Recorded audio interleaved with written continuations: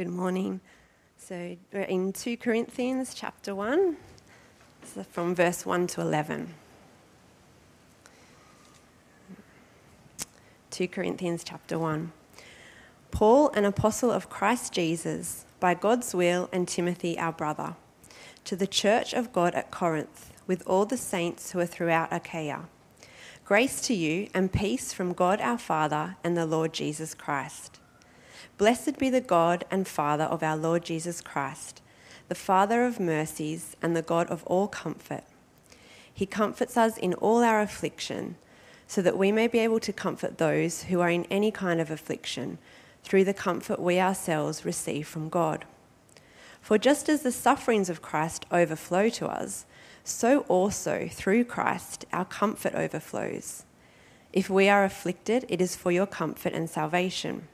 If we are comforted, it is for your comfort, which produces in you patient endurance of the same sufferings that we suffer.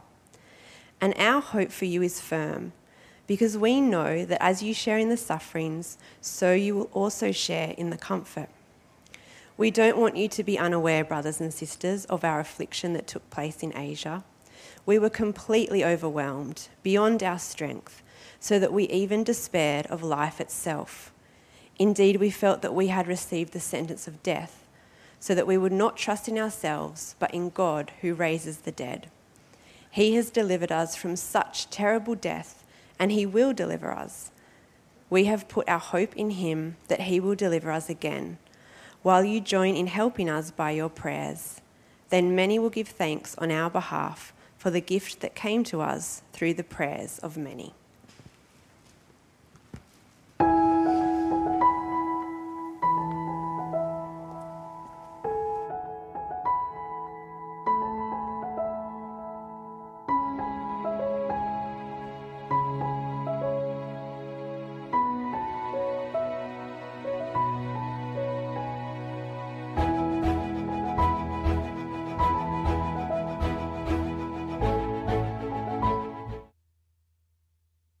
Well, it is great to be with you this morning as we start this new series. And as I was thinking about the kind of series that I'd love to start, I was thinking it'd be great if we could sort of come towards some great vision together and rally our strength and march forward as faithful saints, shine like stars. Maybe we could do Philippians.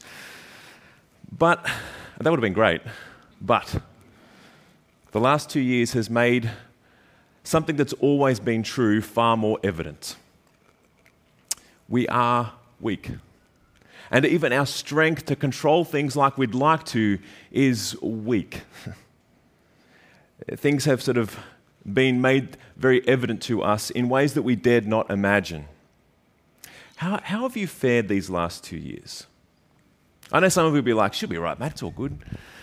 Some of you will be anxious, and more so. I remember watching a rerun of Friends with my wife during the first lockdown. And, just as we all came to terms with, isolation, masks, all that kind of stuff, I remember there was a scene where they were coming into their house and they were hugging and kissing. And I was like, oi.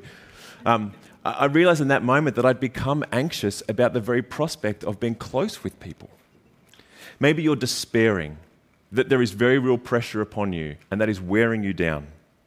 Or perhaps depressed.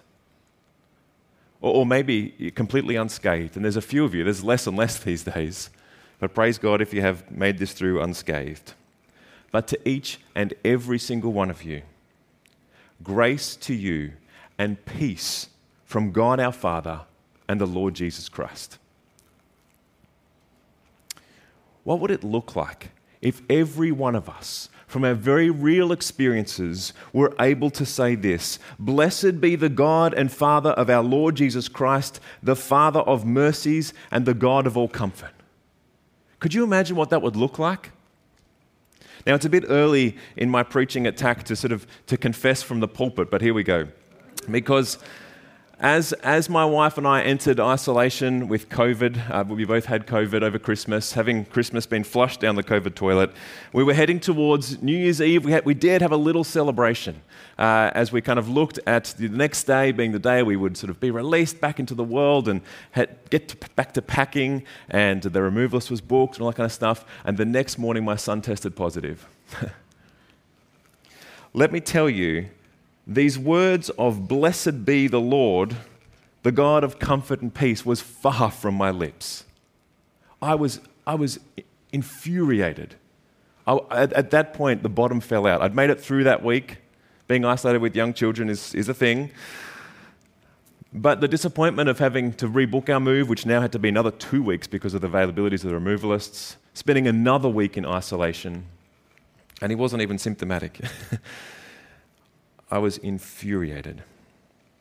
And yet, the reason I want us to start in 2 Corinthians is twofold.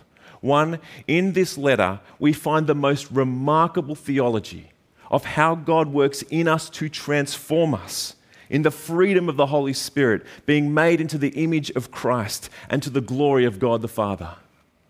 And secondly, Paul opens his own heart and experiences and reveals how it's particularly in weakness that God's strength is made perfect.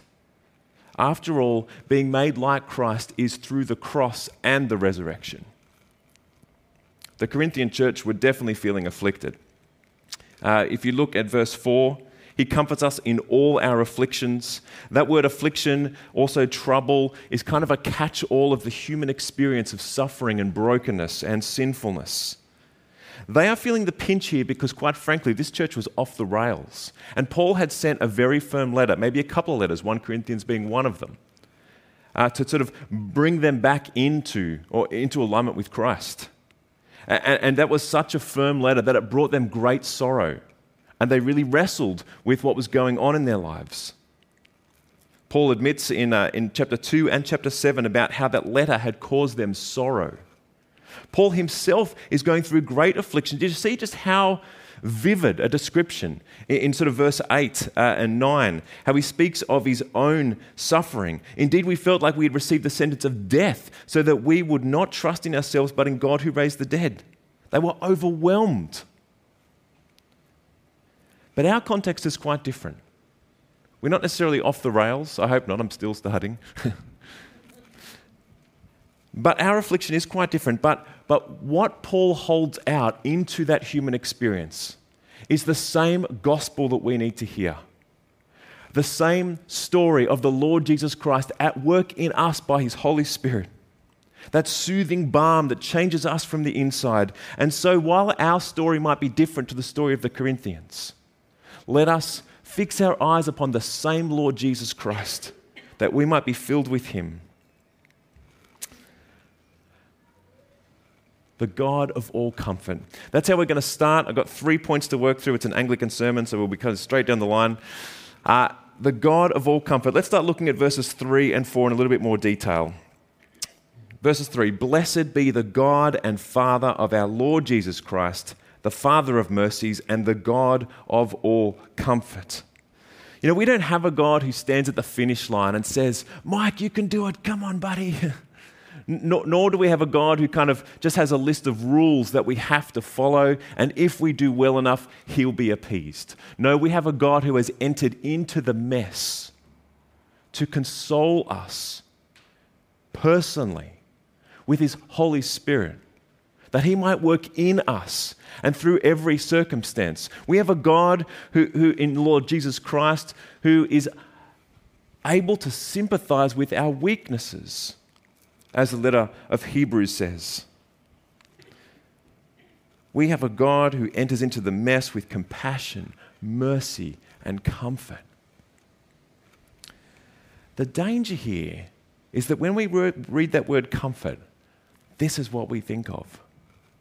We think of sort of comfort as that sort of Netflix, comfy lounge, end of a good day, feeling very content in ourselves.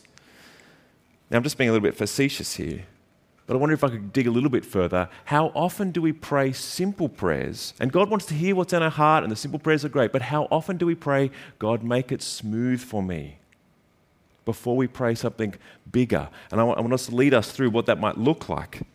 But how often do we have this view in the back of our subconscious about what comfort looks like and what we're pursuing? God is not our butler. God is God, who in Jesus Christ died for us so that we might have life. How does a cross bring comfort? Well, J.I. Packer in his book, Weakness is the Way, sounds a bit Mandalorian, reminded me that the word comfort was chosen back as a translation word in the 16th century because it meant a renewal of strength through encouragement. So I want you to sort of rewire comfort in your mind. Not Netflix and leather chair, but a renewal of strength through encouragement. And encouragement being encourage. You know, that comfort's got grit. It's a big difference. Now, when people seek to bring comfort, encouragement, it struck me as I've been reflecting on this passage that so often we're actually denying our weakness.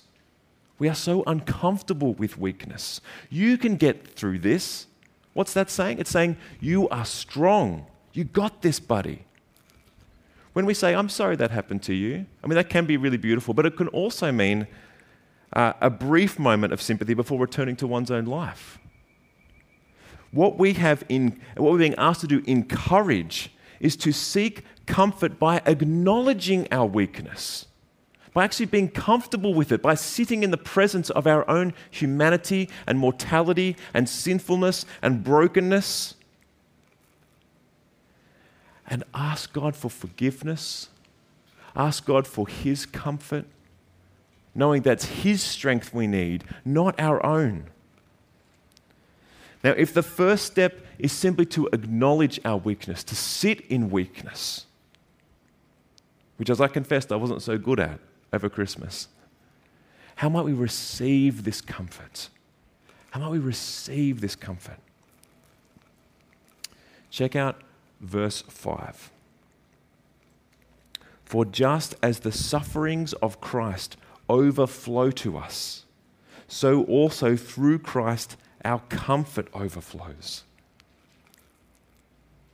I love the picture, the graphic that Susan chose for us for this series. It's someone really small standing under this enormous waterfall. You cannot be strong standing under that. I mean, the next picture would be kind of... But as much as our circumstances will flood us, Christ's comfort will also overwhelm us, and even more so.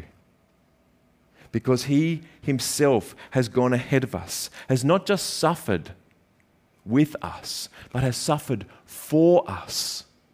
And when we are suffering, when we are feeling weak, how much more might we look to Christ and say, you've been here.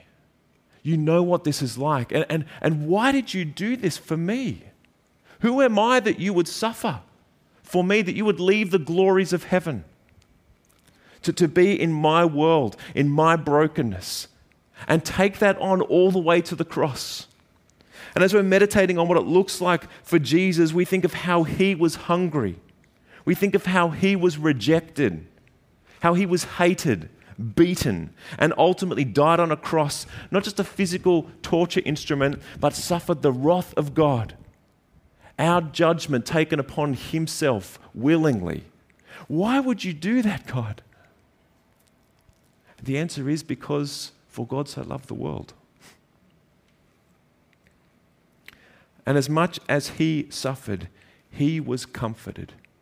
Think of that time where He was fasting 40 days in the desert, and then how He was ministered to by angels. Or how a prostitute poured perfume upon His feet. Or how He was strengthened in prayer to do God's will. Or how He was transfigured in glory. And how ultimately He rose from the dead with the power of the same life-giving Spirit that's given to us. Friends, let us look to Jesus Christ. Let us look to His sufferings, His weakness. But also look to His way He was comforted, the way that God worked through Him, vindicated Him.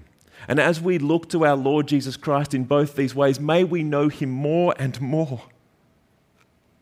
And Paul wants us to know Christ more. Look at how he puts it in verse 9. Indeed, we felt like we'd received the sentence of death, so that we would not trust in ourselves, but in God who raised the dead. I love how Paul puts this in Philippians, where he says, I want to know Christ. Yes, the power of his resurrection. That sounds great. But then he goes on, and participation in his sufferings. Wow. I want to know the power of the resurrection, and I want to participate in his sufferings. It sounds a little macabre in a way, but he's saying, I want to know Christ more. Do you want to know what God's like? Keep living for him in faith. Take up every moment of affliction, of weakness, and say to yourself, I want to know the power of Christ in me. I want to know his sufferings for me. I want to be bound up with him, because as I'm bound up with him, the same Holy Spirit that raised him from the dead will work great things and glorious things in you. But don't just think comfort again in that simple term. Sometimes the route that God takes us on glory is through the cross, and it's not what we expect. In my own experiences, I've seen the way God has delivered me from various things, but often, so often, that delivery hasn't meant kind of the outcome that I had in mind and been praying towards. It meant something else completely. And as I kind of go down this path, I'm looking, wow, God, you really saved me from a bunch of things that I didn't even know about. But there's other times where I haven't been delivered, and I'm still waiting for those prayers to be answered. And yet, through those things, he has helped me grow and know Christ more and more. I heard from a pastor a while back who was attending a prayer meeting in China, an underground church prayer meeting. And they were 2 hours into their prayer meeting. And a foreigner stood up in this prayer meeting and prayed, God, take away the oppression from the government, that your church might flourish. And at that moment, the senior minister stands up and stops the prayer meeting. Whew, awkward. He said, we've never prayed that prayer. We've never prayed that God would take away our suffering, because we've seen the fruit of God's refining fire in his church, which was now spreading like wildfire.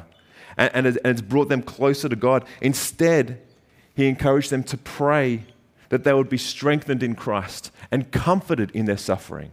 Do you see the difference? Don't just take this away from me, God. Don't make it just all nice and easy, Father, but would you comfort me? And would you help me trust you? I mean, don't we see that in Jesus Christ, his own lips, just before he goes to the cross? Oh, Father, take this away from me, but not your will, not my will, but yours. Friends, in our affliction, in our weakness, would we pray that we would be strengthened and encouraged? Would we pray that we would know Christ more? Would we pray for God's glory to be manifest in us? Do you see the richness of these kind of prayers and the opportunity? This kind of opportunity does not exist outside of Christ. This world that is suffering does not know this way. It only knows, make it all better. And damn well I'll work hard to get there.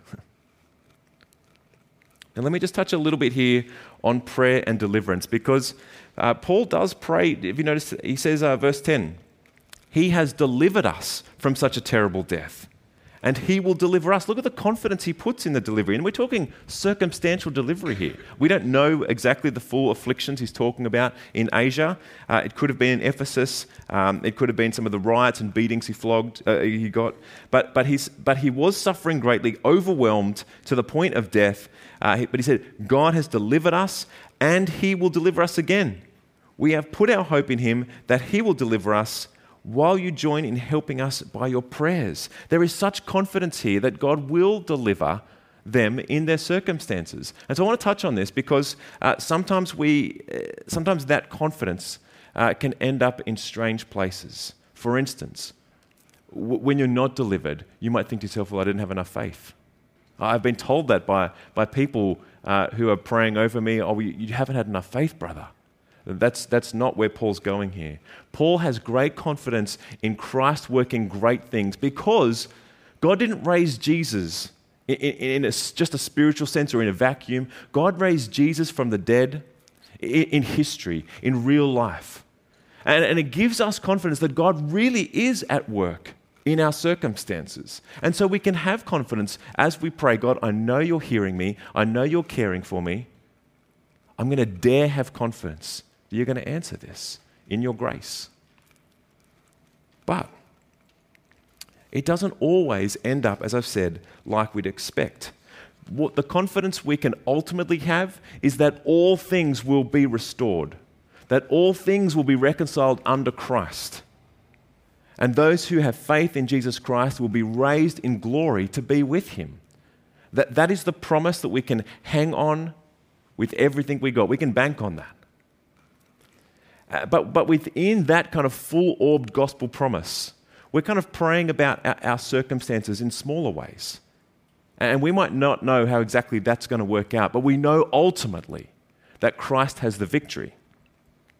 So that means as we pray with confidence in that big orbed kind of gospel promise that we have, praying that God would work in these smaller ways as well, but knowing that sometimes that thorn is going to stay in us. I don't know if you came to my commissioning on Thursday night, but my good friend and colleague from Newtown preached on 2 Corinthians 12, where Paul says, I asked 3 times for the thorn in my flesh, a real circumstantial problem in his life, a thorn in my flesh. Take it away, God.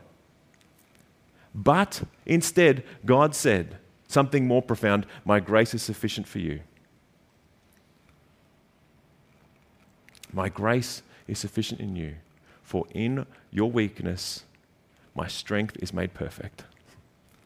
So friends, as we pray in confidence that God would deliver us, do pray in confidence, but know that above all, God's grace is sufficient and that he will ultimately perfect all things, and we might just have to wait a little longer. That's hard, but that's part of taking up our weakness in Christ. Friends, as we think about applying this into our life together, living out what it means to be weak and yet made strong in Christ, it profoundly changes the way we do life together.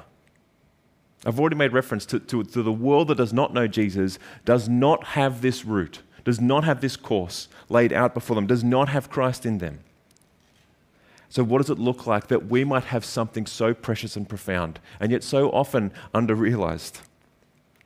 Verse 4, which I kind of only read the first part of, if you go back to it, Paul says, he comforts us in all our affliction so that we may be able to comfort those who are in any kind of affliction through the comfort we ourselves have received. Do you see how this overflows? So the Christ's comfort in us overflows to others. There's a picture of an oxygen mask on the screen. And I was reminded by Tim Keller as he was reflecting on what it looks like to minister through crisis. He was reflecting on 9/11, but now also applying it to COVID. He used this analogy when flying, and he flies a lot more than I do. He reminds us that well-known picture of when you're on a plane and the flight attendant says, in case of emergency, and you're not really listening at this point, that'd be fine. In case of emergency, oxygen masks will come down, put it on your own mouth first, receive oxygen, then help others. That goes against kind of our intuition. We want to help other people first, but how long will you last being able to help others if you're not on oxygen yourself? And I think that's a beautiful illustration. Friends, we are 2 years into significant challenges. You will not be able to persevere in your own strength to start with, but be able to continue holding out God's love if you are not on that same oxygen. Friends, we need to be first filled to overflowing with the Holy Spirit, with God's strength in us, so that we might be able to hold out something real, not just something we heard about, but something that we've experienced. We've been asked to enter into the comfort offered by God, that strength of encouragement, so that we might be able to hold out to others. While we were in lockdown, a friend knocked on the door, and on the other side, as we opened the door, he was holding 2 boxes of super fancy donuts. I mean, I spoke about donuts last week. This might be the end of donuts for a little while. But I was richly encouraged by said donuts for 5 minutes until I entered a sugar coma, just straight up. I was just so excited. Now that was comforting in a way. But what makes that relationship particularly special for me is not donuts. That's the icing on the cake, excuse the pun. But what's underneath that is that same person has reached out to me many times.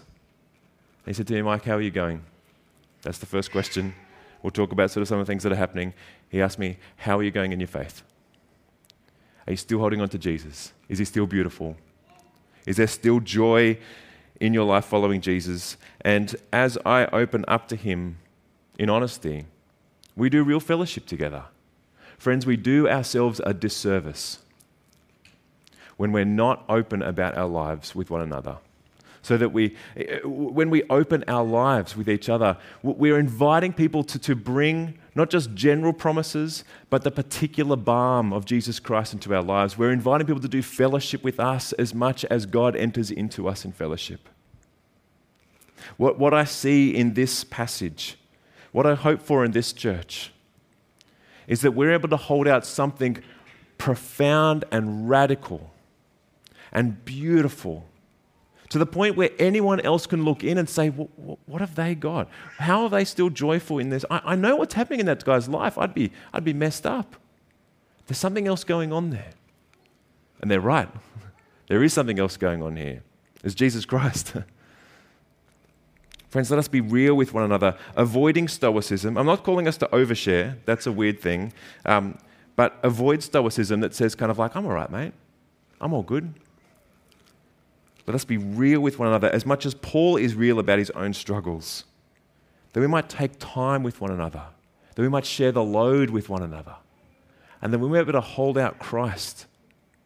I'm not saying hold out the answers. I'm saying hold out Christ. Would you encourage them in their walk? Would you take time to express comfort to the brother or sister who is struggling? Or even to hold out forgiveness where the struggles that have been weighing upon us has caused kind of friction in our relationships. We will fail in these things. I cannot hold out a picture of what beautiful community should look like and hold us to account to that. We can only live this out as much as we hold on to Christ. And so as we fail, even that is a moment to embrace our weakness and to hold more beautifully onto Jesus. Let us take up our failures, our sin, and our troubles as an opportunity to know Christ more and the power of his resurrection and to participate in his sufferings. Let me pray. Father, you are good beyond measure. We don't know why you would consider us worthy of Christ, of his suffering, of his death, and yet we are privileged to experience your love. Would you fill us in moments of great affliction and trouble where we feel like we've lost hope and faith, but you have not? Because as surely as Christ has been raised from the dead, you have given us your Spirit and new life. And in moments where we're not experiencing the joy of that, would you strengthen us and encourage us by your word, your Spirit, and by our brothers and sisters here. We ask this to the glory of Jesus, that we might be able to hold out him to a world who desperately needs Jesus. Amen.